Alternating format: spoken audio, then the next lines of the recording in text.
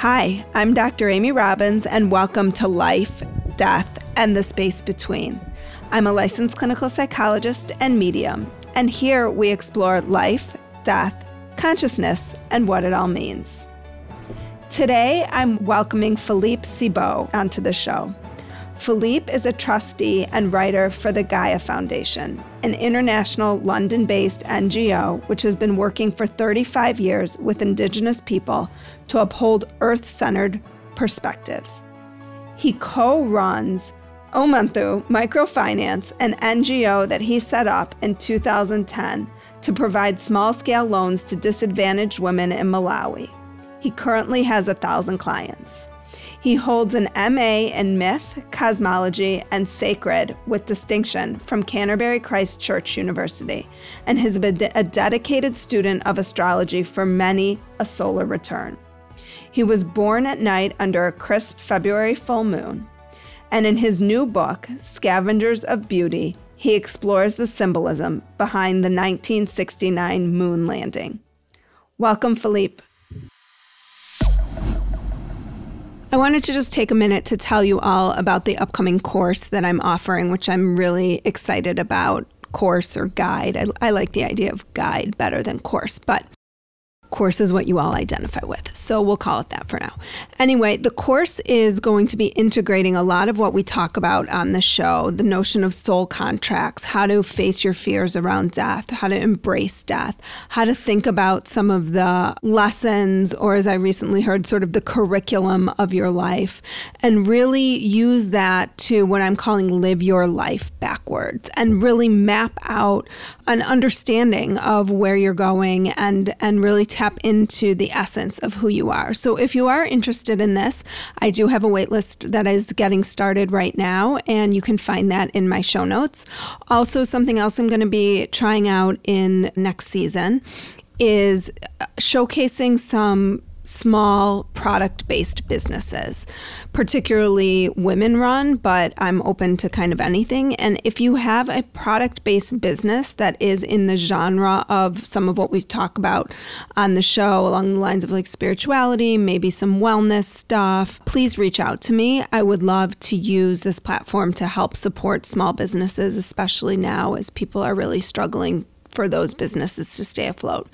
So you can sign up in my show notes, and if you're interested in more information about the course, also you can please sign up for my newsletter at dramyrobbins.com, and you can email me or DM me on Instagram at Dr. Amy Robbins if you have a small business, a product-based business that you are looking to get some help promoting. And here's today's show. Thank you. Thank you very much for having me on the show. And thanks for your help with the pronunciation there. I get a little tongue-tied sometimes. You're welcome. It's not easy. So I'm excited to have you on today. We spoke a little bit before we started, but for me and maybe for my listeners, they might be more informed than I am on this, but I'm really curious about some of the basics of sort of what is cosmology. Well, I suppose strictly speaking, cosmology is the science of the cosmos and how we apprehend the cosmos. Cosmos itself is an interesting word. The Greeks used that word, and cosmos for the Greeks carried a sense of aesthetics, of beauty, and we find that in our current cosmetics, for instance. With the Romans, the cosmos became the universe. And by becoming the universe, it was stripped of this aesthetic charge, if you want. So I personally quite like this word cosmology because it does carry this notion of this Greek notion of aesthetics. So there is indeed there is such beauty in the cosmos itself, and whether you look at it from a purely rational scientific angle or a more symbolic stroke astrological angle, everywhere you look is you find beauty. what is considered the cosmos? Is it the stars, the moon, the sun, the planets? Is it the universe? Like what falls in that? Yeah, it's the whole whatever was born 13 and a half or so billion years ago with the Big Bang.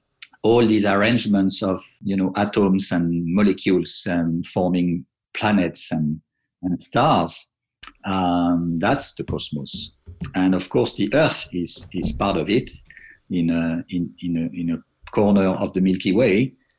But the sheer size of the cosmos is just mind blowing, and we are, I think, way too limited in our understanding to actually grasp it. Yeah, I mean, when you're talking about it, I just think, how do you even study that? Like, it seems so vast that there is no end to it. So where do you even begin to start? Well, I think a good place to start is with the moon, because it's our closest neighbor. Of course, when we are Earthlings, we are living on Earth. So this is our platform. This is our observation point. And of course, the ancients, and when I say the ancients, I mean people way back thousands of years ago, couldn't but not be awed by the sky at night. And of course, it was very tempting and probably inevitable to look at the sky and look at patterns.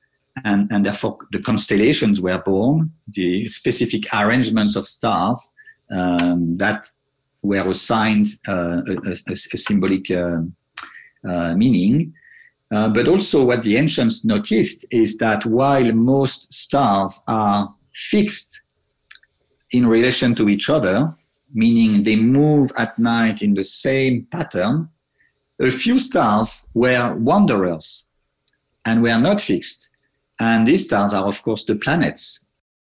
And the planets change position in relation to the fixed stars of the sky. And these moving stars, so to speak, were especially interesting for the ancients because they wondered what it was all about. Why were these little shiny points moving in relation to the fixed stars while all the other stars were fixed?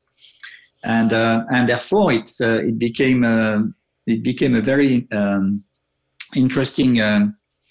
It developed into a kind of science of the heavens to try to understand why these little planets, and there are not so many of them. If naked planets, the planets that you can see with the naked eye, is basically moon. If you consider the moon a planet, well, of course it's strictly speaking a satellite, but say the moon, and then Mercury, Venus, Mars, Jupiter, and Saturn. And during the day, the sun. So these are the 7 traditional planets in astrological terms. But basically, these are the 7 points that were moving in the sky in relation to the rest of the background, starry background, if you want, which was fixed. So these became very quickly very interesting for the ancients, and they tried to understand why it was so. Now, I'm not bringing in the precession of the equinox and other phenomenon that indeed change a little bit the position of the fixed stars as well. But I think I want to emphasize how those 7 planets became very quickly particular points of interest for the ancient astronomers, if you want. And then maybe we can also highlight, because they are so much bigger, the role of the moon and of the sun, which were even more intriguing, I think, for the ancients, because obviously the sun was assigned to the day, the moon to the night.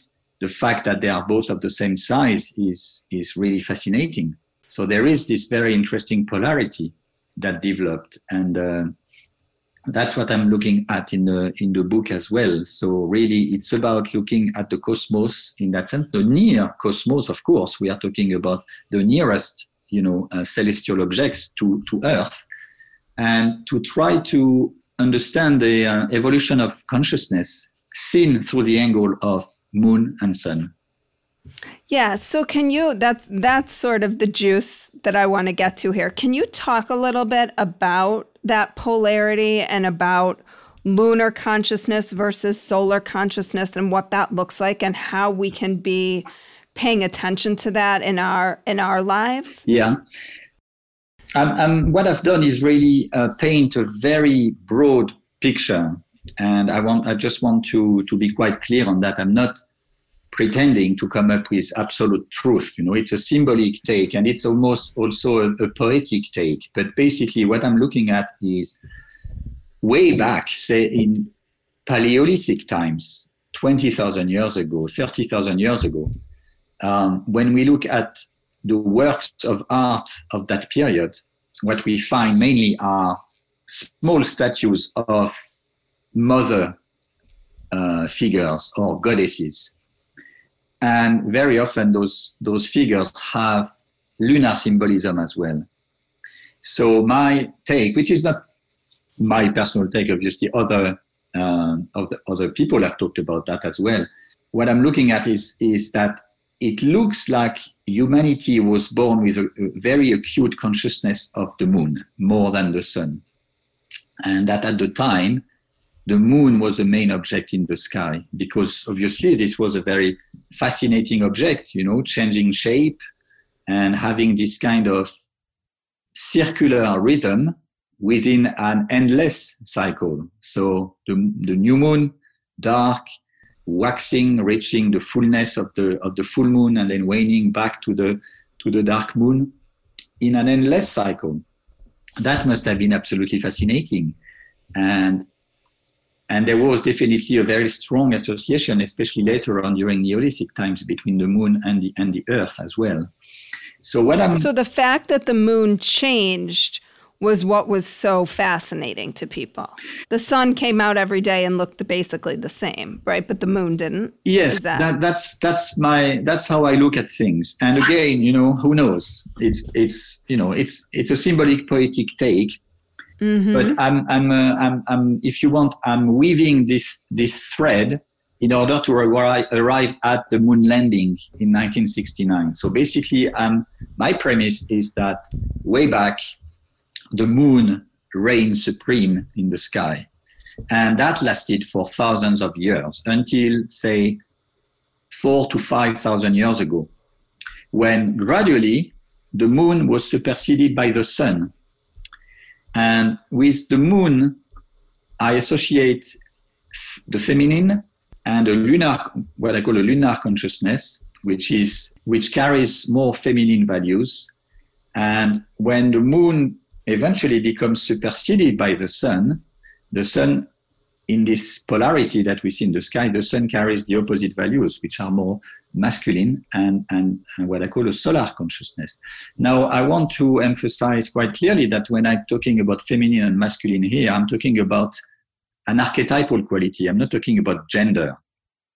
Mm-hmm. So I think it's quite important to highlight that.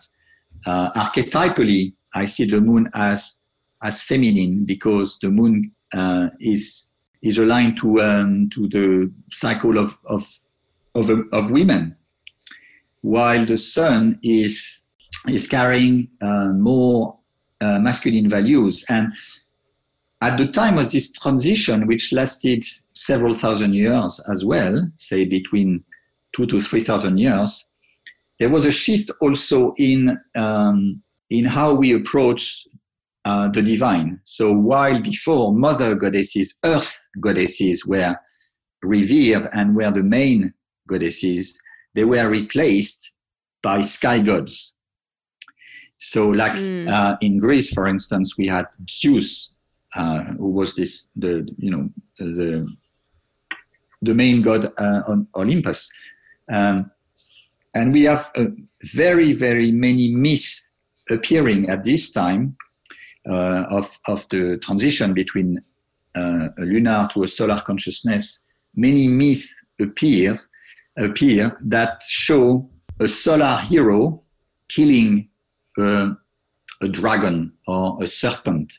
So in symbolic terms, this solar hero could be Apollo, for instance, or is Jason or Heracles. There are many, many myths where you see a solar hero, solar individual male hero killing a dragon or a serpent. And this animal, the dragon or the serpent, represents the powers of the earth, if you want. So the shift really was sort of away from the moon consciousness, the feminine consciousness, towards the sun consciousness, which was a more masculine consciousness, as evidenced through mythology. Yes. And interestingly, then we go to the moon, right, which is seen as more perhaps feminine, on a spaceship that is named Apollo, which is the masculine.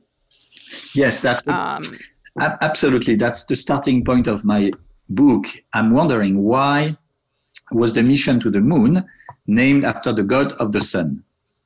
Why wasn't it named after a moon goddess or even a moon god? Because you also have moon god, you know. Mm-hmm. But why was it named after the god of the sun? Do you want me to answer that question? Yeah, if you want. No. So that's the starting point of the book. And therefore, that's why I'm weaving this thread and looking at the evolution of consciousness from a lunar moon consciousness to a solar and sun consciousness, because what I'm arguing is that we are, for the last, say, 4,000 years, we are still in this solar consciousness. And therefore, it makes sense when I looked at it, it made sense to actually name that mission to the moon after the god of the sun, because Apollo has come to represent excellence, rationalism, professionalism, technology, everything that is needed was needed in order to have a scientific expedition to the moon. Therefore, it makes symbolically perfect sense, because this is just a reflection of our own mindset, if you want, of our own consciousness. Our world, and for, as I say, about 4,000 years, has been living under the spell of the sun.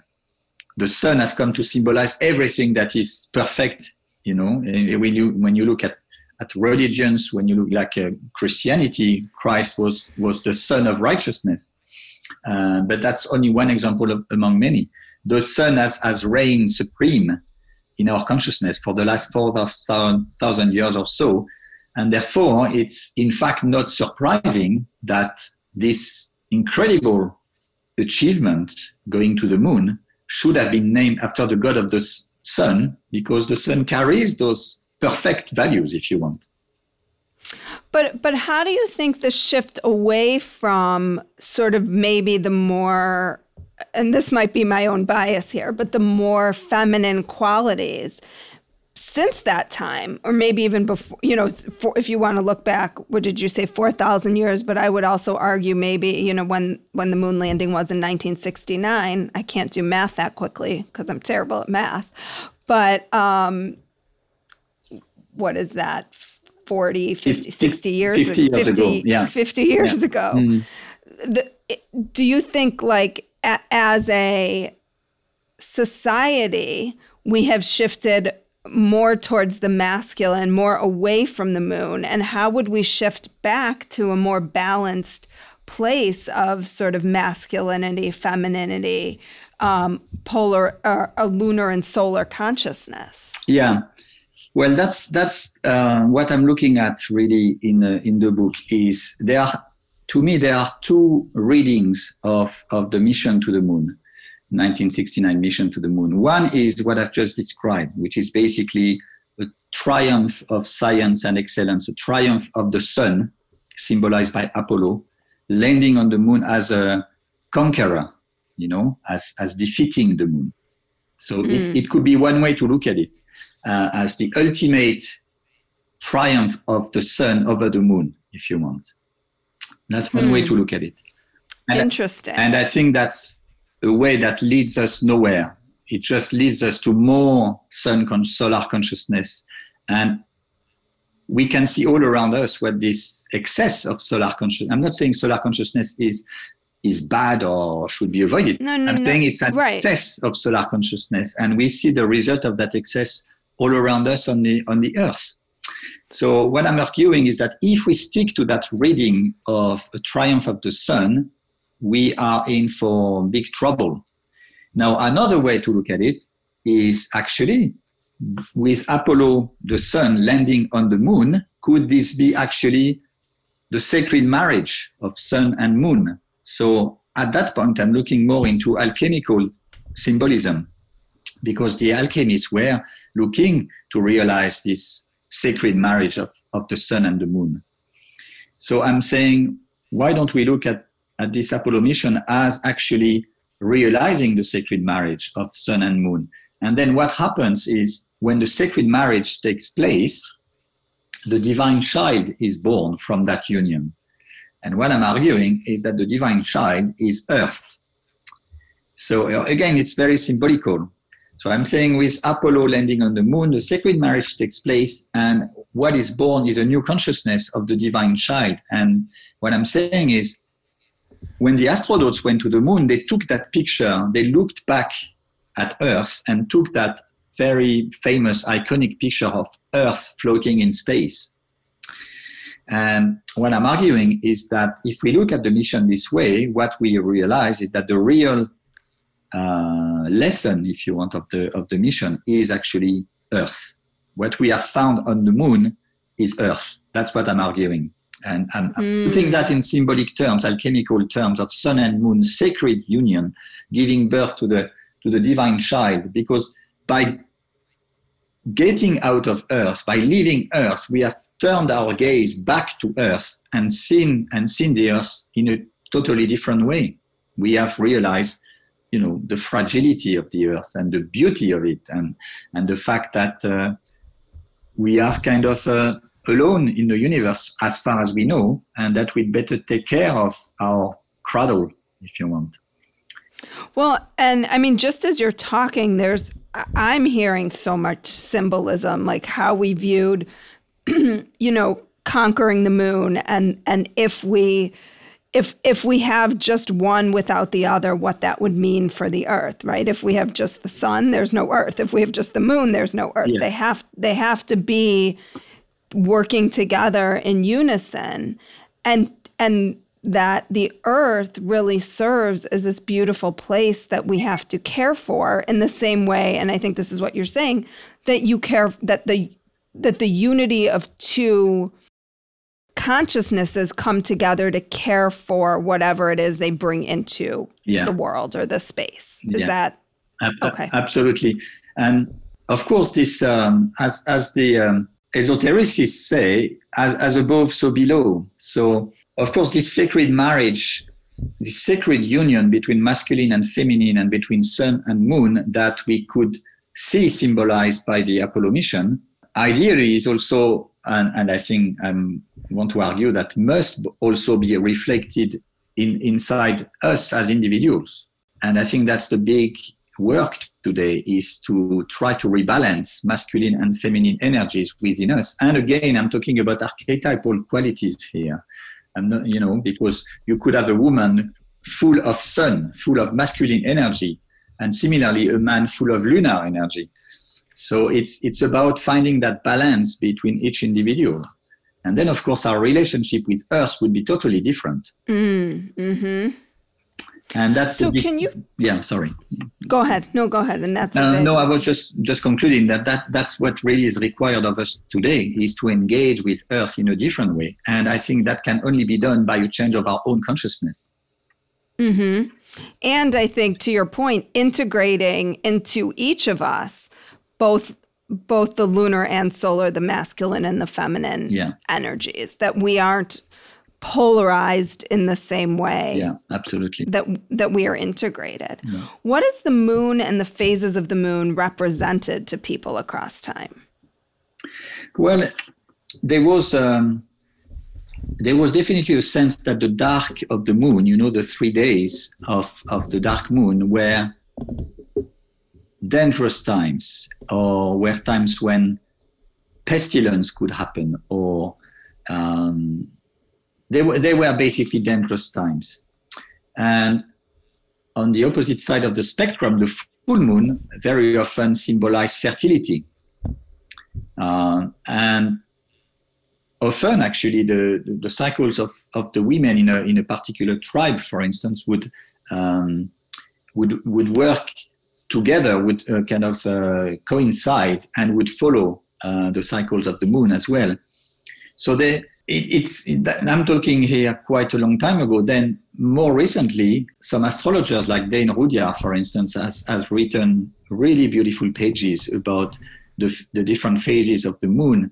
And depending when you were born yourself as an individual, on the day you were born, and depending on under which phase of the moon you were born, he would assign specific qualities to that. For instance, somebody born at the new moon would carry new values. It's a new cycle. Therefore, would carry new values without necessarily being aware of them, because it's the dark moon. So it could be someone who really wants to birth something new, but is not necessarily aware of what he or she wants to birth. So it's a very interesting take, psychological take, if you want, on the different phases of the moon. It's a beautiful. And what does it mean? I say this all the time. Oh, it must be a full moon. But I'm not even sure I know what that means. What does that mean in terms of people's behavior, or what's sort of the historic symbolism behind what, there being a full moon means about? I would understand, a dark moon, right? Because what you're saying is that's the time when bad things happen. But I feel like the reverse, like people often say there's a full moon and that's why things are kind of going wonky. Well, the full moon is the highest, obviously, the highest illumination of the moon by the sun, and it's when the moon is at her most potent, if you want. So, because the moon has such a physical effect on life on Earth, we know the influence of the moon on tides, but the moon also has influence on us humans because we are made of water, or 75% of water. So it is a well-known fact that in hospitals... Not that well-known. Maybe not. I don't know. Because I don't know it. No, go ahead. But I think if you talk to medics in hospitals, they would say that there are more accidents during the full moon. And if you bleed at the full moon, you would bleed more because all the rhythms of water are intensified, if you want. So the full moon, because it's the moon that are most potent, kind of quickens the biological rhythms of, I would not say all humans, but of many humans. And that's why many. And so how does that cause us to act differently? Or does it for some? Or is that just a myth? No, I don't think it's a myth. I think policemen and women would also say that they see more activity during the full moon. I'm not saying everybody is affected, or I think everybody is, but on different levels. But I think if I don't know, I suppose if you are a bit more sensitive, then as I say, it quickens the blood almost. So everything becomes a bit more highlighted. Everything energized, more emphatic, energized. Absolutely. Yeah. Gotcha. Okay. God, I'm learning so much. I feel like this is my own little course right now. One last question. Can you explain how the Earth, Moon, and Sun are likened to the body, soul, and spirit? Yes. Well, that's really, I'm drawing on old philosophical traditions here. I'm not coming up with that. But basically, it's the old idea that indeed the Earth, being this solid planet on which we live, is likened to the body. The sun, who has been carrying, the sun is often likened to spirit, indeed. Being this shining, as I say, we have been living under the spell of the sun for a long time. And we have also been living under the spell of spirit. Of course, we are spiritual beings having an earthly experience. So there is a kind of natural association between sun and spirit that took place. And the moon is a go-between between the earth and spirit and the sun. and therefore is likened to the individual soul. And very often the moon is the abode of the souls. After death, for instance, in many traditions, the soul leaves the earth and goes to the moon. Depending on the quality of your life, either your soul would stay on the moon or in between earth and moon, or would actually ascend higher up and ideally reach the sun as spirit. So there is definitely in a number of traditions, Neoplatonists and others, this association between earth body, sun spirit, and in between the moon as the soul, the individual soul. But again, it's pure symbolism, and it's one way to look at things. Well, Philippe, thank you so much for this super enlightening conversation. No pun intended there. I really appreciate your time. Can you let my listeners know where they can find you if they're interested in learning more about your work?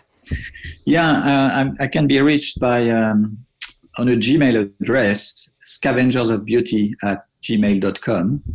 Just Scavengers of Beauty in one word at gmail.com. I'm very happy to engage and to engage with anybody who wants to. Very happy to receive any comment, inquiry, question, whatever. Great. And your new book, Scavengers of Beauty, is out now. Yeah. It just came out. Yeah, it just came out. So it's available on all the usual platforms, online platforms and bookshops, ebooks as well. Perfect. Well, thank you so much again for your time today. Thank you very much for inviting me. It was a pleasure, really. It was great. Thank you. Thank you, Amy. Bye-bye. Like what you heard today and want to hear more? Wondering what comes next and what it all means? Head over to Apple Podcast, Spotify, Stitcher, Google Play, or anywhere you get your podcasts and hit subscribe. Also, if you could take a minute to rate and review my podcast, I would really appreciate it. Stay tuned as we continue to explore life, death, and the space between.